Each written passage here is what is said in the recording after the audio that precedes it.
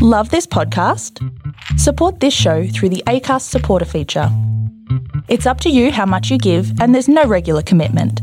Just hit the link in the show description to support now. Ever catch yourself eating the same flavorless dinner 3 days in a row? Dreaming of something better? Well, HelloFresh is your guilt-free dream come true, baby. It's me, Keke Palmer. Let's wake up those taste buds with hot, juicy pecan-crusted chicken or garlic butter shrimp scampi. Hello Fresh. Stop dreaming of all the delicious possibilities and dig in at HelloFresh.com. Let's get this dinner party started.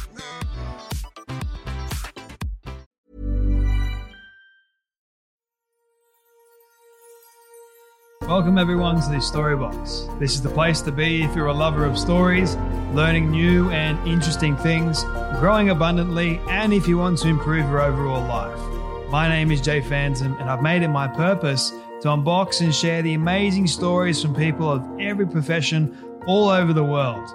I'm grateful that you're here today. Let's journey into the Storybox together and hear more about whose story will be unboxed today.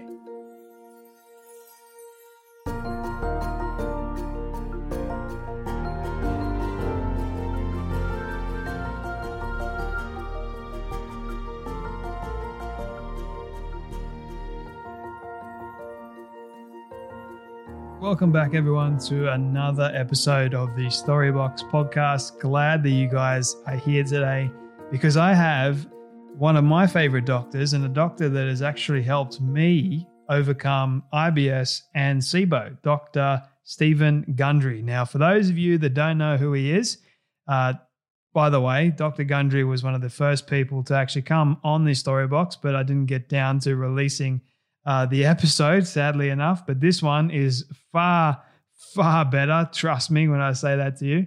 And I had a little bit more time with Dr. Gundry this time around.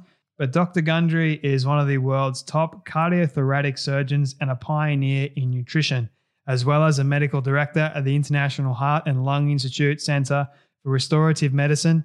He has spent the last 2 decades studying the microbiome and now helps patients use diet and nutrition as a key form of treatment. He is the author of many New York Times best-selling books, including, but not limited to, The Plant Paradox, The Plant Paradox Cookbook, The Longevity Paradox, How to Die Young at a Ripe Old Age. I love that title. And he's got a new book out, which is no doubt going to be a New York Times best-selling book. It's out right now. It's called The Energy Paradox, What to Do When You Get Up and Go Has Got Up and Gone. I encourage you guys to say that on a repeat basis. It's a pretty cool title. I love Dr. Gundry's titles. They're pretty cool. But Dr. Gundry decided to prevent health issues. He retired as a cardiologist to teach patients how to eat, guiding them how to get ahead of the problem, not fixing it after the fact. He shifted towards a more proactive approach to health through food and diet changes. He's very well known for his diet, by the way. At his waitlist-only clinics in California, Dr. Gundry has successfully treated tens of thousands of patients suffering from autoimmune disorders, diabetes, leaky gut syndrome, which I had, by the way, heart disease, and neurodegenerative diseases with a protocol that detoxes the cells, repairs the gut, and nourishes the body. I think you guys are going to love this conversation. If you are struggling with any autoimmune disorders, diabetes, leaky gut syndrome, heart disease, or any neurodegenerative diseases, trust me when I say this, Dr. Gundry can help you. Go and get a copy of his other books as well. Read them, digest them, and do the diet. I have done the diet myself, and it has worked in my favor, I should say, and I'm much better for it. We actually talk about that in the show, which is pretty cool to actually get to speak to a doctor from afar, how he has helped you and how his work has helped someone. I actually write about Dr. Gundry and how he helped me in my new book, The Path of an Eagle, which is still in the editing phase, which we do actually talk about a little bit on the show, which is pretty awesome. But my friends, this is I can't tell you guys enough how much you are going to want to share this episode. There's so much wisdom, so much value here. So please do share it around to everyone that you know. it goes a long way in building the community once again. You can watch the full episode now over on YouTube. All links are in the show notes below. Really appreciate you guys if you do share it around as well. Before you go, don't forget to subscribe and leave a 5-star rating and review over on Apple Podcast. So, my friends, with that being said, it is time to dive into the story box. We're going to go into a paradoxical spin and learn the story and the advice from none other than Dr. Stephen Gundry. Well, thanks very much for having me. It's great to see you again. You're looking well, and congratulations on your new book, I guess in the editing process. So, thank you so much for saying that. That really means a lot to me.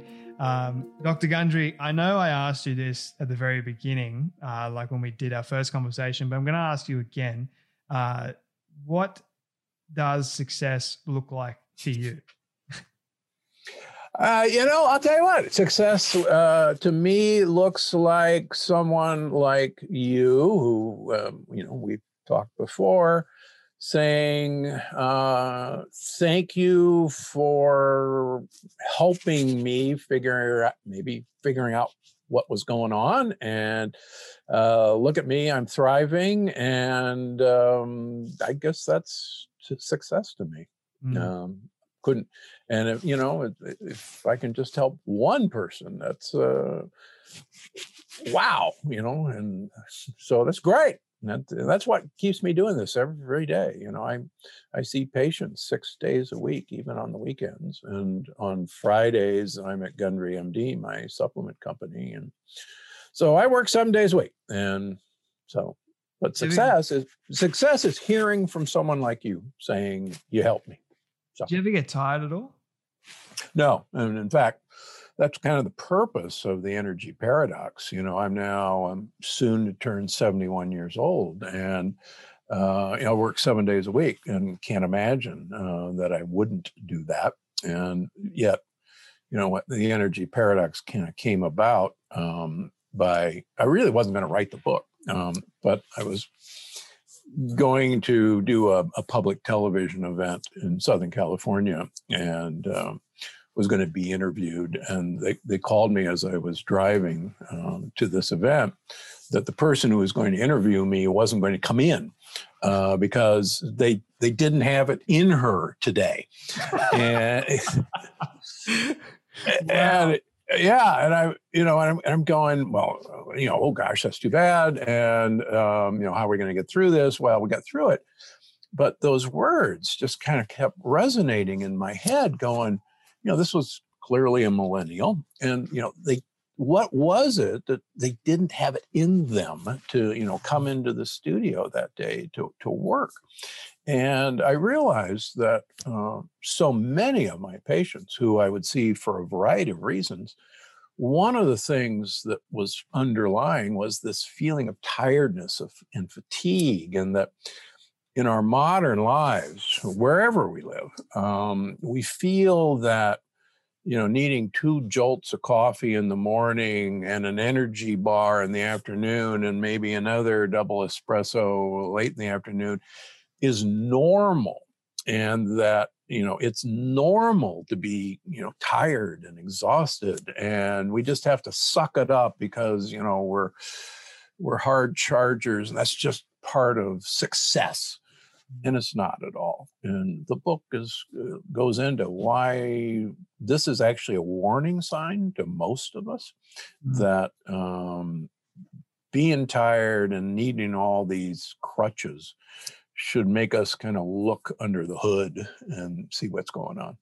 So being tired is not a natural response to having a busy day, challenges, that sort of stuff. No, it's not. In fact, I mentioned a hunter-gatherer tribe in Tanzania, the Hadzas. And the Hadzas, they don't even have a word for being tired, number one. And there are a lot of actually, hunter-gatherer tribes that don't have words for being tired. Well, just as an aside, the French didn't have a word for breakfast. Their first meal was déjeuner, which was first meal, and it was lunch. And petit déjeuner was invented for all of us tourists who somehow felt we had to eat breakfast. And of course, in the energy paradox, I talk about what a big mistake it is for most of us to think we need breakfast and to even eat breakfast. But that's another story. I'm sure it is, which I'm keen to get into very, very shortly. But I think talking about energy and fatigue and tiredness, and you're 71 years old and you work 7 days a week. 7 days a week, nonstop. What keeps you going? Like what is your daily practice that keeps that energy alive? Well, part of the energy paradox is what I've learned in the last 21 years of treating patients in my restorative medicine clinics of foods, behaviors, timing of eating. For instance, this is now my 21st year of practicing time-controlled eating. I started doing this actually in the year 2000. I started writing about it in my first book in 2006, long before anybody else had ever even talked about it. And so for instance, January through June of every year, during the week, I eat all my calories in a 2-hour window from 6 o'clock to 8 o'clock at night. So 22 out of 24 hours I'm fasting. And I do that for 6 months. On the weekends, I take the weekends off. And just like in the book, you get to take the weekends off. Why do I do that? Because the evidence is actually overwhelming that it's one of probably the best ways to get more energy, which is a paradox. And it's probably the best way to extend your health span. Plus, I don't eat breakfast and I don't eat lunch. So it frees up a tremendous amount of time. We joke that my lunch hour here is usually doing a podcast, for instance, or writing, my next book, or, researching.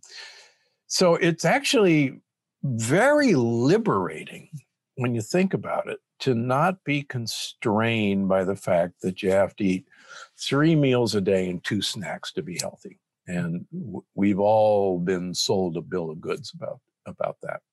Which I'm curious about, why has that been the case? Like in your research and your studies, going back and looking at why we have been taught this and why it is so common. Are you able to share why that is and how can we fix it? Well, I think there's a lot of reasons. First of all, breakfast, breakfast means break fast. That's where the word came from. And you would break your overnight fast. And as I talk about in the energy paradox, we're actually designed not to eat breakfast. We actually have this surge of blood sugar in the morning. We have the surge of adrenaline. We have the surge of cortisol that actually anticipates that we will not be eating breakfast. And if you look at hunter-gatherers, they don't eat breakfast. First of all, they don't have any breakfast. There's no storage systems. But breakfast really got started primarily during the Industrial Revolution in the late 1800s, where factory workers would literally work all day without a break. There weren't unions, there weren't nice people. And so their family members would feed them something before they left for work because they weren't going to eat until late at night. The people would work, 14, 16-hour days. And so that got established. But then in the early 1900s, in the United States, we're responsible. The Kellogg's brothers, the Kellogg's Cornflake Company, went on a massive advertising campaign that breakfast is the most important meal of the day. They and the United Fruit Company, which were the inventors of the Chiquita banana, actually paid physicians to tell people that breakfast with a sliced banana with Kellogg's cornflakes was the most important meal of the day. And now we realize that big food is tied to making us convinced that, we should be eating 3 meals a day and 2 snacks to be healthy. And sadly, the reason I went into what I do now is I realized that, sickness is really good for business. And I realized that as a heart surgeon, most of what I was doing was patching up, not really preventing what I was doing. And so, I teach people how to avoid me, I guess, at the basic level. But yeah, so, the whole big food and big pharma and big medicine is actually all very nicely integrated into keeping us sick, sadly. 2 questions coming from that. The first one is, why do you specifically eat all your calories in a 2-hour period from 6 to, I think it was 8 o'clock. 8 o'clock.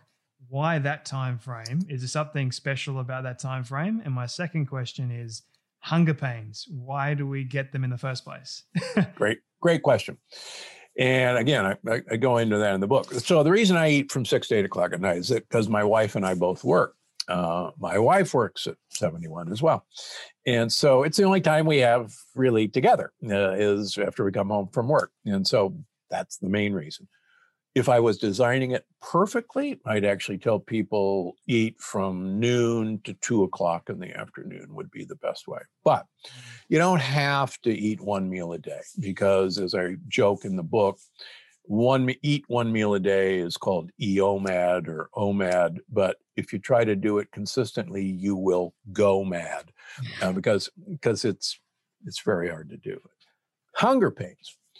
Fascinatingly, I do not get hungry. And my patients do not get hungry. But there's some fascinating research that actually has come out of China that it's called the gut-centric theory of hunger. And for years, we looked at the initial theory of hunger was, well, your stomach shrinks down. And when it shrinks down, you get a signal to eat because it's shrunken. Then a few years after that, there were hormones that were discovered that came from the gut that caused hunger, ghrelin, or prevented hunger, and that was called leptin. And so the hormone system of hunger. Well, some rather clever researchers from China, as the microbiome and its influence on the brain began being looked at, and what I talk about in the book of postbiotics, which is a language that our gut microbiome uses to communicate to our mitochondria, our little energy producing cells, and our brain. They took a bunch of humans and put them on either a 7-day or a 14-day water fast. All they got was water. They gave them 100 calories a day of prebiotic fiber. So that means we can't digest it, but the bugs in our gut think it's great. That's what they eat. And when they gave these people 100 calories of prebiotic fiber, they had absolutely no hunger despite eating for 2 weeks. And their theory, which I agree with and I talk about in the book, is if you give your bacteria what they want to eat, they'll tell your brain, hey, we're good. We got what we need. You don't have to go looking for anything else for yourself. We're happy. And I think that's really, really able to give, all of us some hope that, being hungry may be as simple as giving, the good bugs what they want to eat, and we'll be fine. So it starts in the gut first, and then it travels to your mind, and then your mind's telling you you need food. But that's really just a trick. Yeah. For instance, we know that there's good bugs and bad bugs in our microbiome. And I call the good guys gut buddies, and I call the bad guys gang members. and we've known actually for a number of years that the gang members like simple sugars and they love saturated fats. The good guys basically like fiber, indigestible fiber.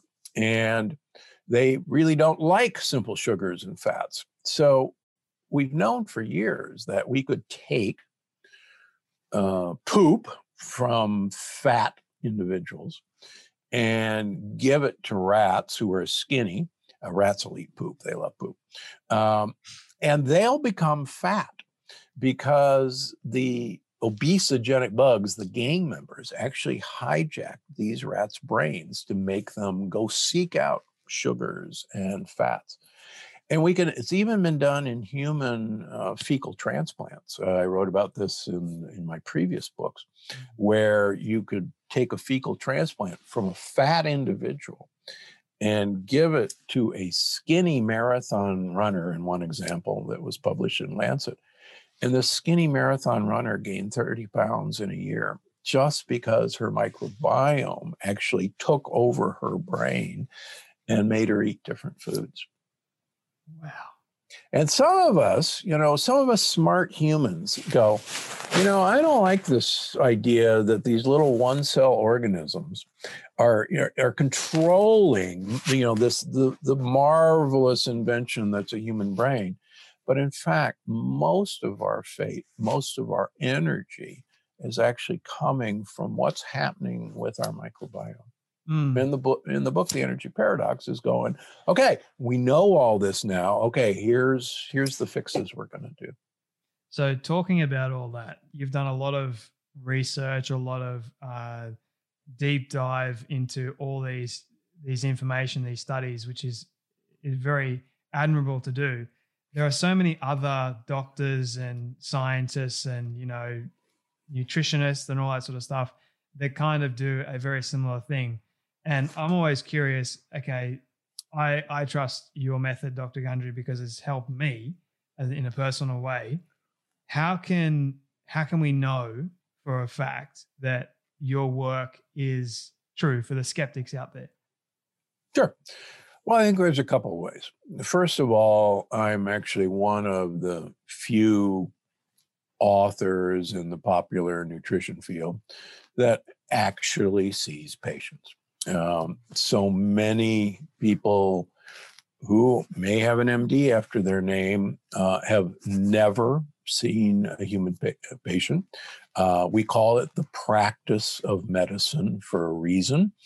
And because you have to practice. If I may have a great theory on what, my research in the lab showed, but I have to then, okay, I want 100 of you to try this, and I want to draw blood on you every 3 months. And I'm going to publish my results in, peer-reviewed journals. So I think that's number one. Number two, there are lots of ways to skin a cat in terms of nutrition. And one of the things in this book that I talk about is it's actually very true that if you eat one form of food, what I call a mono diet, whether it's, for instance, the Duke rice diet, which is basically all you eat is rice, the cabbage soup diet, where all you eat is cabbage soup, the egg diet, the carnivore diet, the keto diet, where all you eat is basically fat. All of these diets give your mitochondria, the energy-producing organelles in all of our cells, one basic food group to use, whether it's sugar from carbohydrates, whether it's protein from amino acids from protein, or whether it's fats. And mitochondria are really good at using these one at a time. And it's kind of like, give you an example of a highway, which I use.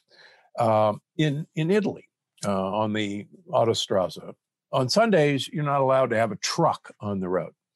And all other days, trucks can be on the road. I can tell you that driving on the freeway system in Italy is a whole lot more enjoyable on Sundays because we've eliminated these big slow moving trucks.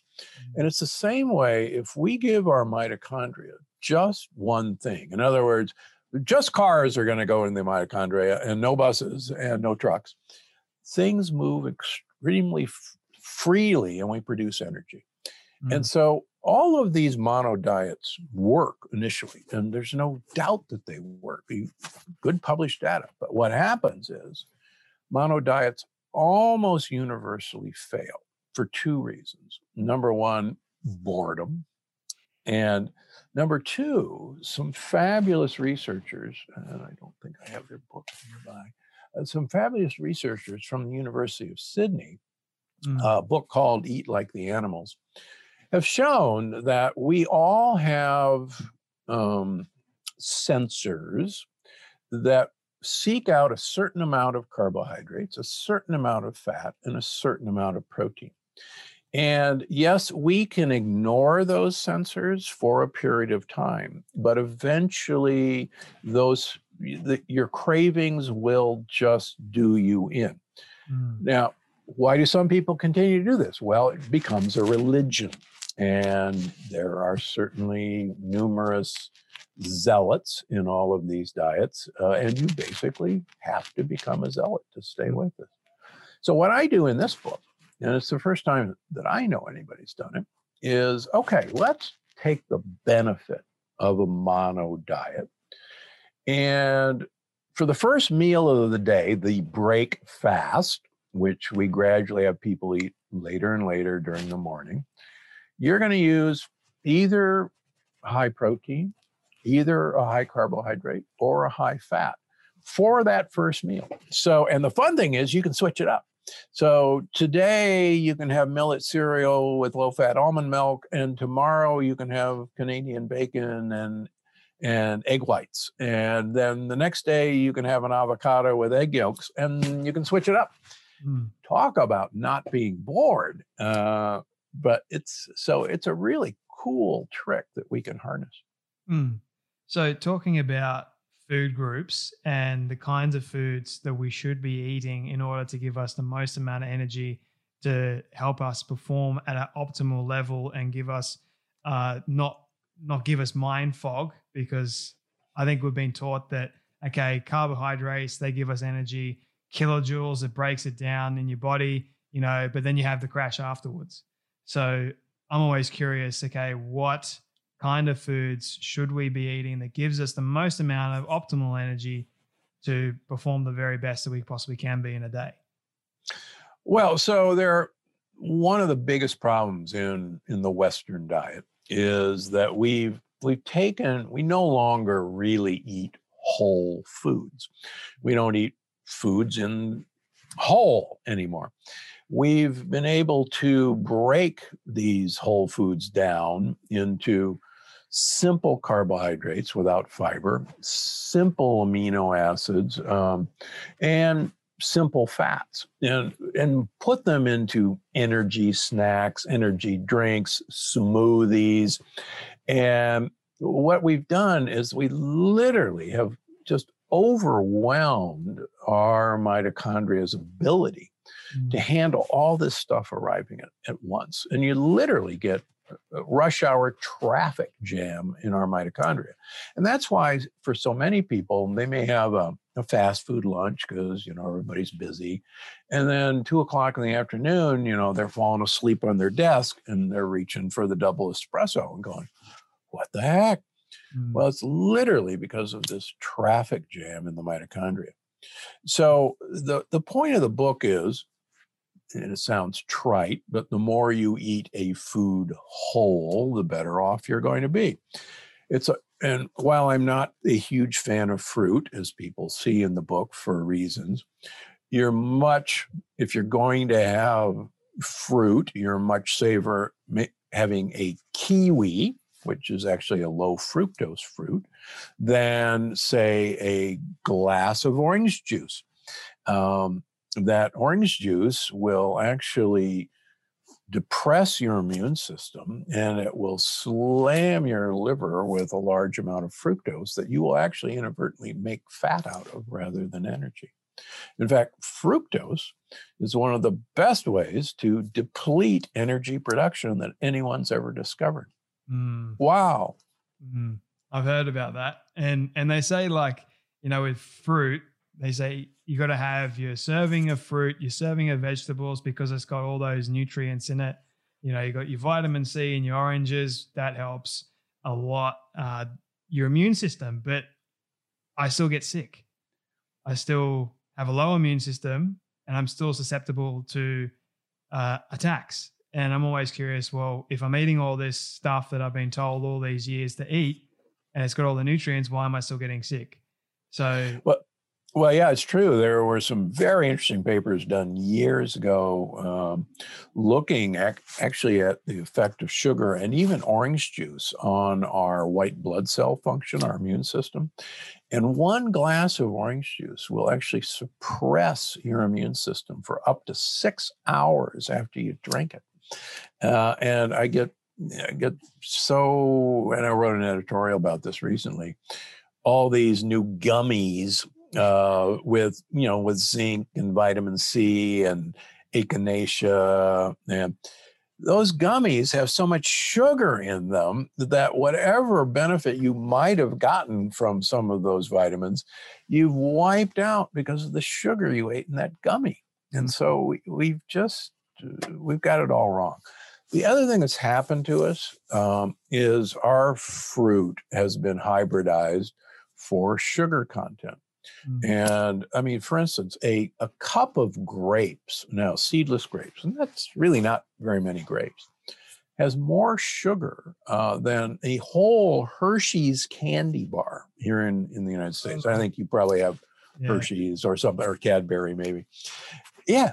And you go, oh, but it's so healthy for me. It's been bred for sugar content. And we just have to be really cautious. I think it was I was speaking to Dr. Josh Axe, and he was talking about how certain foods have been designed specifically to look like a certain organ, and he was talking about how grapes, they kind of look like the testicle, and how grapes also impact the function of your testicle. And I was like, I've never thought about that before in my life, but then it's also like you got to look at the amount of sugar you have in that fruit. It's like, okay, is it okay though to eat it every so often so you can get that benefit? Well, believe it or not, I've never met a man with low T who doesn't eat a high sugar diet and doesn't have insulin resistance. And these men are not suffering from an inability to produce testosterone. It's the sugar that's actually preventing the mitochondria in the testes from making testosterone. And when I get these guys off of their, refined carbohydrates and their high fats, their testosterone levels rise back to normal. I've never had to give a man testosterone as a supplement if I can teach him how to eat. Wow. Yeah. Never seen it. I just learned something new there. Okay. This is very fascinating stuff. So sugar is basically killing the population, killing us. Yeah. We don't call it nature's candy for nothing. It's right there on the label. It's nature's candy. And we were talking with some researchers who've been studying great apes and how they use fruit. And orangutans, for instance, during fruit season, which only happens once a year, will gorge on about 5,000 calories of fruit a day. And they will add about 7 to 8 pounds of fat. And they do that because the dry season, there isn't any fruit and there isn't as much to eat, and they lose weight. But the other thing that's fascinating is the female orangutan doesn't come into heat, doesn't come into estrus until she eats that fruit and puts on the fat. And then, her body knows she's got enough fat to carry a pregnancy. And so we're a great ape. We love fruit. We were designed to seek out fruit because our design system couldn't have imagined that we 365 days a year would have unlimited access to fruit, no matter where we live in the world anymore. So for someone right now that is resonating with this and they're actually struggling with fatigue, like chronic fatigue syndrome and all that sort of stuff, and they have no way out, what advice would you give to them? Yeah, so chronic fatigue syndrome is not the Epstein-Barr virus infection. It's not candida. It is leaky gut. And I am not the inventor of leaky gut. Hippocrates, 2,500 years ago, said all disease begins in the gut. And he didn't have the sophisticated tests that we have now to look for leaky gut and measure it. He just knew. And that's because 80% of our immune system is actually located around the walls of our gut. 80% of all of our white blood cells. And most of us with chronic fatigue and other autoimmune diseases have leaky gut. And it's caused primarily by the foods we eat and by the 7 deadly energy disruptors, among which are the antibiotics that we take almost willy-nilly, and the antibiotics that are fed the animals that we eat. And so most people with chronic fatigue, they are burning up with what I call the fire of inflammation. Our immune system are basically soldiers, and they need large amounts of fuel, energy to do their job. And when you constantly have an attack on your border of your intestines, you constantly need fuel for these soldiers to fight the battle. And what's interesting is they use up so much of our fuel that we don't have any energy left for our muscles, for our brain. And that's why once we teach people how to seal their gut by, among other things, taking away some of their favorite foods, we see when we can measure their leaky gut going away, we can measure their inflammation subsiding, and lo and behold, like we talk about in the book, many times they'll walk in for their next appointment and say, this is the weirdest thing. I forgot what feeling normal feels like. This is what energy feels like. Oh, I've forgotten. It's been so many years. This is, wow. And then we look at all their markers, and their markers, are back down to normal. And I said, of course you have energy. Look, the troops aren't taking it any longer. It's available to you. And it's really exciting. And again, you started the show. Why do I do this? Well, again, having somebody say, holy cow, this is what normal feels like. I'd forgotten.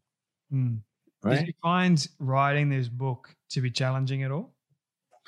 Well, quite frankly, I wrote the book during COVID, and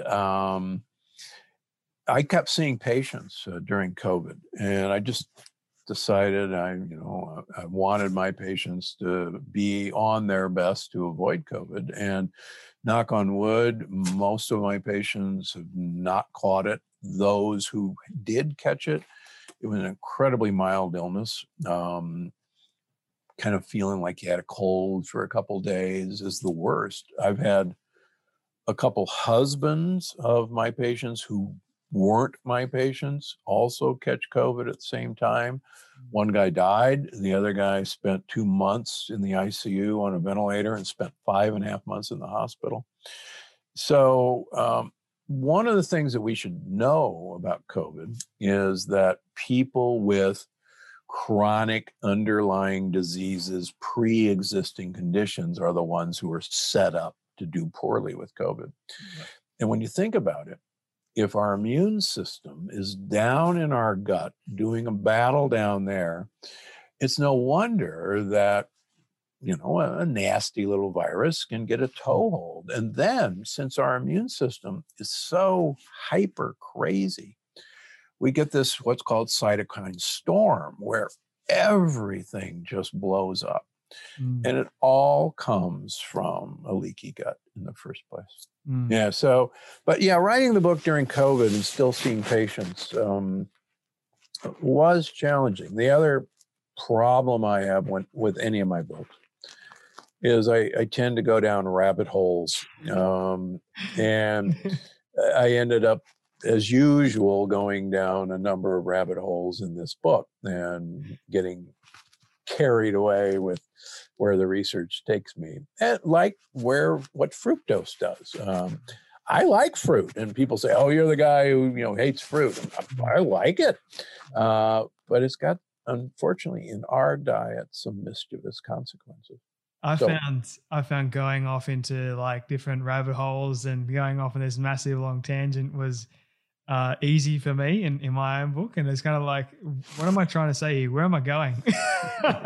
It's always that funny thing. It's like, okay, I've got to redirect myself back to the kind of context that I started off with. But I love that about your books though. Like they have a lot of information packed into them, and they're all so great. Like you can't just like in one sitting read the whole book. You've got to stop. And you got to like write notes. You got to put highlighters. You got to put markers on them. And I do that with all the books, but especially your one, because I'm like, okay, I need to make some changes here in my life. So then I always like bookmark it so that I can go back to it and revisit it. And I'm really looking forward to getting my hands on your next book, The Energy Paradox, because I think it's very needful in today's society. And I love how you mentioned COVID, by the way, the autoimmune problem. And that's what I've been seeing as well. Like if you just look at it, all the people that did die, sadly from COVID, the large majority of them had some underlying autoimmune problem, or they were older and they couldn't handle the attack that their body was having on themselves. So I have heard you. And the interesting thing is there was an editorial, I think, this weekend in the New York Times about the paradox of why is it that the poor countries like Africa or a lot of the other third world countries, particularly in Southeast Asia, for instance, didn't have a lot of COVID, because a lot of these people are malnourished, and COVID should have just run through them, and yet they actually didn't get much COVID.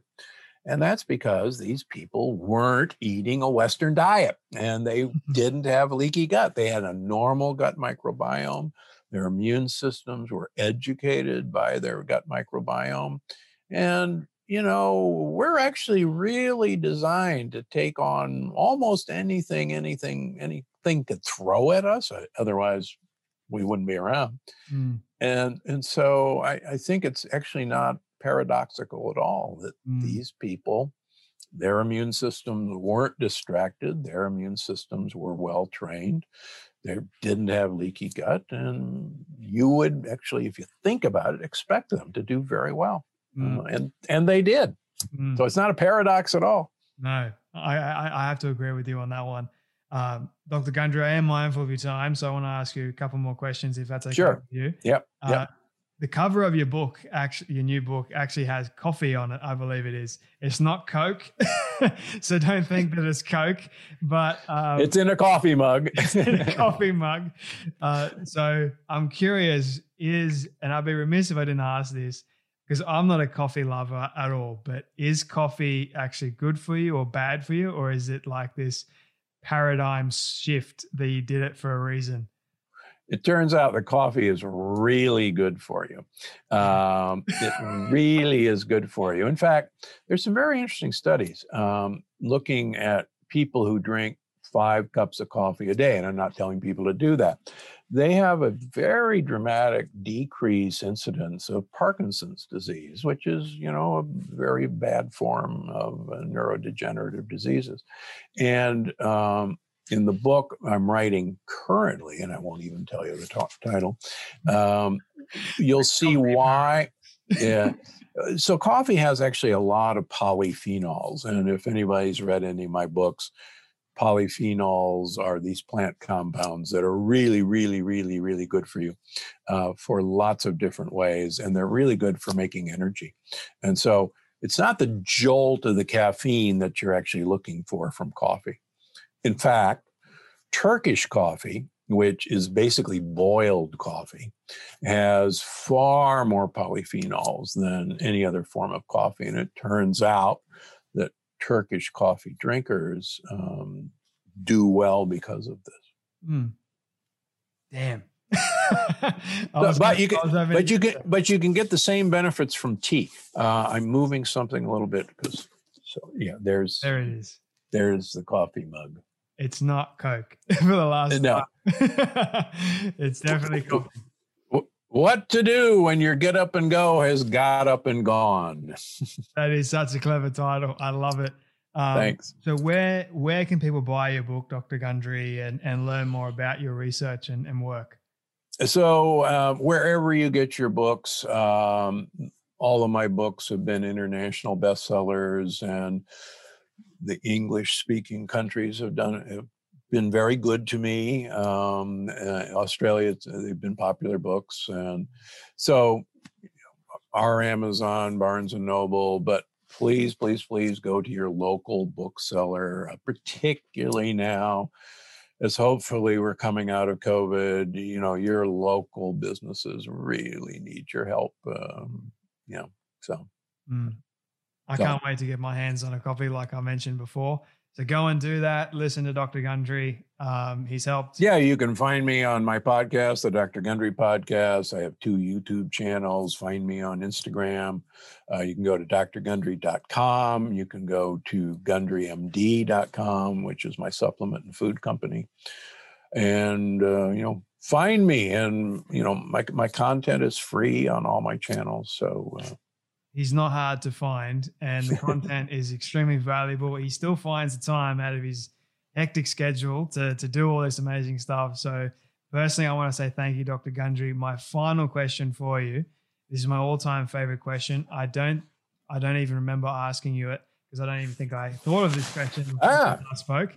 But I want you to imagine with me for a moment that you've been able to reach the age of 100. All your friends and your family have decided to put together a film for you of everything you've ever said and everything you've ever done. Don't ask me how in the world they got it all. We'll call it magic for the sake of argument. But they've been able to get it and show it to you on your 100th birthday. What do you want that film to say and to show about your life? So gratitude is how to have a great life. And the more you are thankful, the more powerful you become. That's all I want to say. I feel like there's a great way to wrap up our conversation. Dr. Gundry, thank you so much once again for coming on the Storybox podcast. And let me throw the gratitude right back at you. Thank you for having me on. I really appreciate it. I really don't like this part because it means that sadly we have come to an end of yet another story. I just want to say thank you to all of you for tuning in and listening to our guest today. It is my prayer that you would have felt inspired, motivated, challenged in some way, and that you would have learned something new as well. If you would like to hear more amazing stories like this one, you can do so now by searching up the Storybox on all podcast platforms. It is that easy. And if you did get something from today's guest, please do share it around with your friend or family member who you feel could benefit from hearing today's story. And before you go, I greatly appreciate it if you could spend 30 seconds leaving a rating review over on Apple Podcasts. It goes a long way to reaching more people and building this community of the Storybox. Let's start changing lives through powerful stories like this one you heard today. Your support is always greatly appreciated. Until next time, when we dive back into the Storybox, I'm Jay Phantom, and don't forget, your story is worth more than you know. I'll catch you then.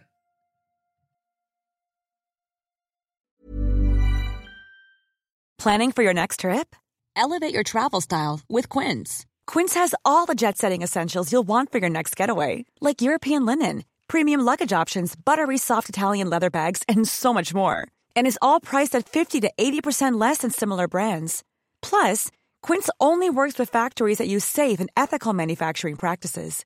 Pack your bags with high-quality essentials you'll be wearing for vacations to come with Quince. Go to quince.com/pack for free shipping and 365-day returns.